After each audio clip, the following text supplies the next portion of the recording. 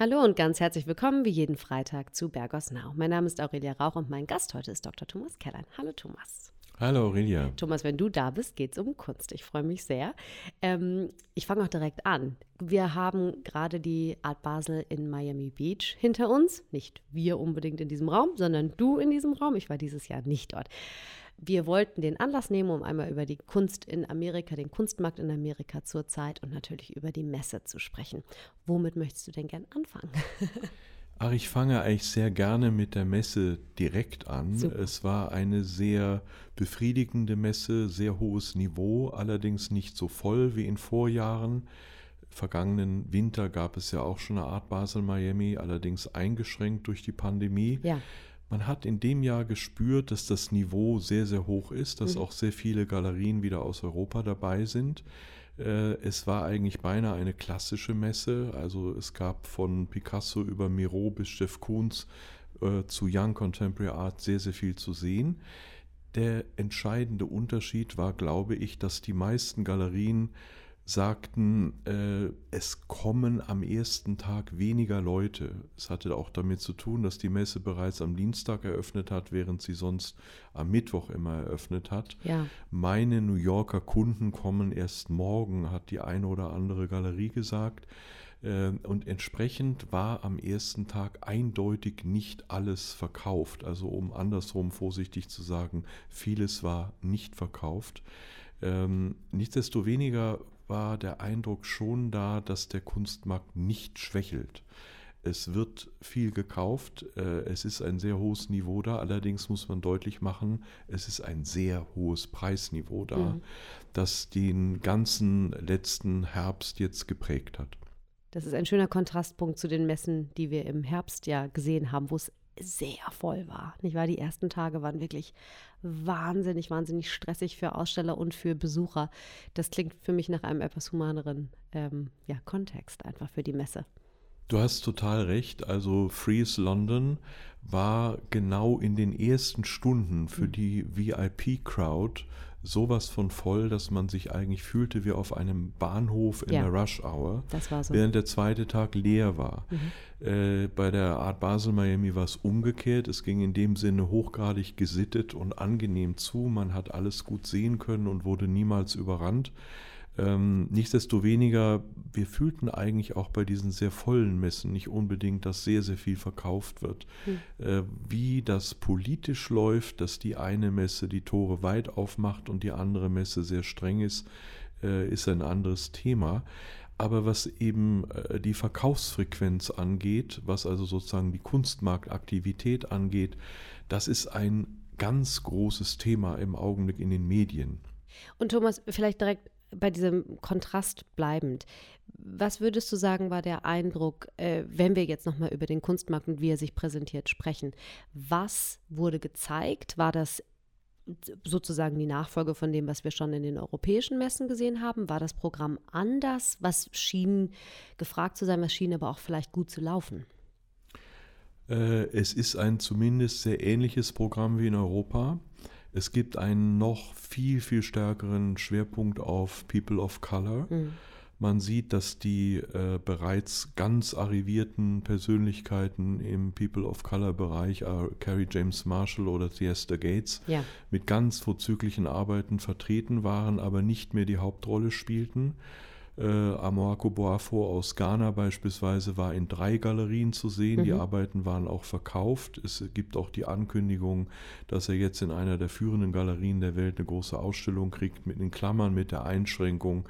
Er wird dort aber nicht repräsentiert werden. Okay. Es geht also mehr und mehr auf diese Diversity zu. Es sind sehr, sehr viele, im Unterschied zu früher, sehr viele Frauen, sehr viele People of Color, sehr viele gesellschaftliche Randgruppen, kaum noch Asien im Augenblick. Also man sieht in den USA kein China, man sieht auch keine Chinesen, man sieht auch fast keine Japaner oder Koreaner. Es ist eigentlich eine ziemlich amerikanische, afrikanische, britische, europäische Messe, also Western Art, wie eigentlich früher. Aber das Vorzeichen ist Young Contemporary. Die Arbeiten sind in der Regel höchstens 1,5, 2, 3 Jahre alt. Ja. Basel ist historisch natürlich die Messe, wo viel gerade in diesem, also um es genauer zu sagen, Basel in Miami ist historisch die Messe, wo häufig sehr viel junge Kunst, vielleicht auch ein bisschen eine andere Ästhetik und ein anderer Kontext gezeigt wurde. Thomas, darf ich fragen, wenn du das so erläuterst, ist es repräsentativ deiner Ansicht nach für den Kunstmarkt in Amerika as a whole im Ganzen? Es gibt die große Konkurrenz jetzt zwischen Frieze und Art Basel, weil die Frieze hat eigentlich beinahe wie einen Coup in Korea eine Messe eröffnet, die sehr erfolgreich war. Das hatte in erster Linie zum einen damit zu tun, dass es in Korea die größte Frequenz von Privatsammlungen, öffentlich zugänglichen Privatsammlungen auf der ganzen Erde gibt. Und Nummer 2, Hongkong ist aufgrund der chinesischen Covid-Politik letztlich kein Platz mehr gewesen, wo man hinfuhr, obwohl es inzwischen auch nur mit Testergebnissen, die negativ sind, möglich ist, da hinzufahren. Also in diesem Frühjahr wird Hongkong wieder an Bord sein, aber die Frieze hat aufgeholt. Die Frieze hat jetzt in Los Angeles eine Messe, dann in New York, dann natürlich in London wie gehabt und natürlich vor London auch noch in Korea. Also es gibt 4 Frieze-Messen, es gibt aber in Anführungszeichen nur 3 Art Basel-Messen. Ist eigentlich prima. Also es gibt mehr und mehr Messen, es gibt dafür ein paar weniger Biennalen. Aber mein Eindruck, um deine Frage so ein bisschen noch in eine andere Richtung auch zu lenken, mein Eindruck ist heute, dass eigentlich gar nicht unbedingt die Messen die Musik machen, es machen wirklich mehr und mehr die Auktionshäuser die Musik.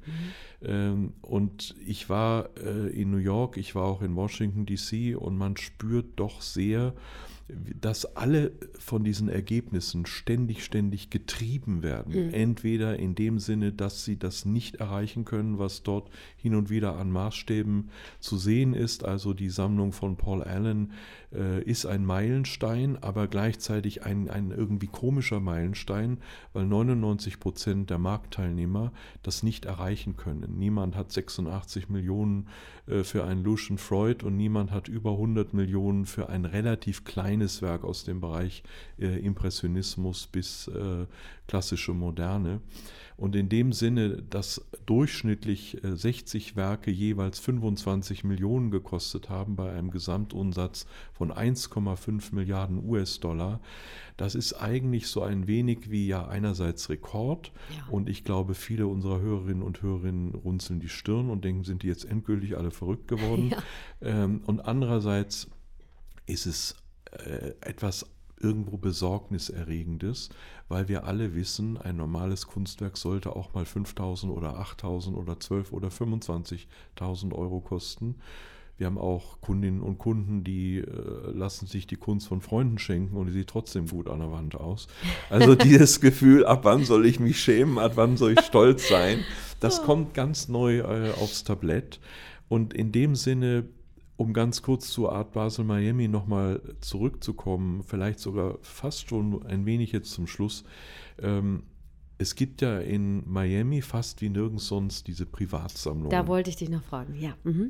Und diese Privatsammlungen sind tatsächlich so voller Charakter, weil sie ja auch so unglaublich verschieden sind. Es sind vor allen Dingen die 3 Namen Rubel, De La Cruz und Margulis. Es gibt noch weitere Orte, also Perez hat zum Beispiel eine unglaubliche kubanische Young Art Ausstellung gemacht, die aber gar nicht offen war während der Eröffnung der Art Basel Miami.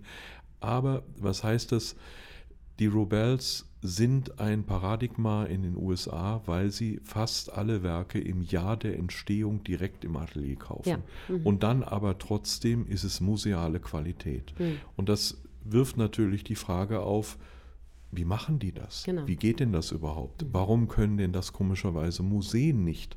Denn die zahlen nicht 86 Millionen für einen Lucian Freud, die zahlen vielleicht 8.600, weil sie den Künstler kennen und weil sie ihn einladen. Und in dem Sinne haben die Rubels hintereinander 21 und 22 Künstler aus Ghana eingeladen, die riesengroße Werke produziert haben, die gekauft wurden. Ja, Thomas, das Rubel-Phänomen ist wirklich absolut bemerkenswert, nicht wahr? Also diese Get Them Early-Initiative ist wirklich toll. Ja, und das Erstaunliche war ja, dass sie wenige Wochen, also beinahe kann man sagen Tage vor der Art Basel Miami, ein zweites Museum aufgemacht haben. Ein Schulgebäude in Washington DC, auch mit der leichten Ironie, we want a neighborhood museum. Ja. Also es gibt die National Gallery, es gibt die Corcoran Gallery, also das ist es ist staatstragend in DC. Und dann gibt es eben jetzt ein Robel Museum in einer ehemaligen Schule. Und man geht dann in einen der Räume und da hat man ein Bild von Michelin Thomas, dann hat man ein Bild von Marlene Dumas, dann hat man ein Bild von, 2 Bilder von Chalala herself und noch ein 4. Bild fällt mir gerade ein. Es waren nur 4 Bilder in einem Raum. Also 4 wirklich hervorragende Künstlerinnen und alles wurde im Jahr der Entstehung gekauft. Also Cecily Brown war noch dabei. Alles 1999, 2000, 2001, 2003. 20 Jahre später ausgestellt, denkt man nicht nur Hut ab, also der Deutsche würde sagen, da springt mir der Draht aus der Mütze.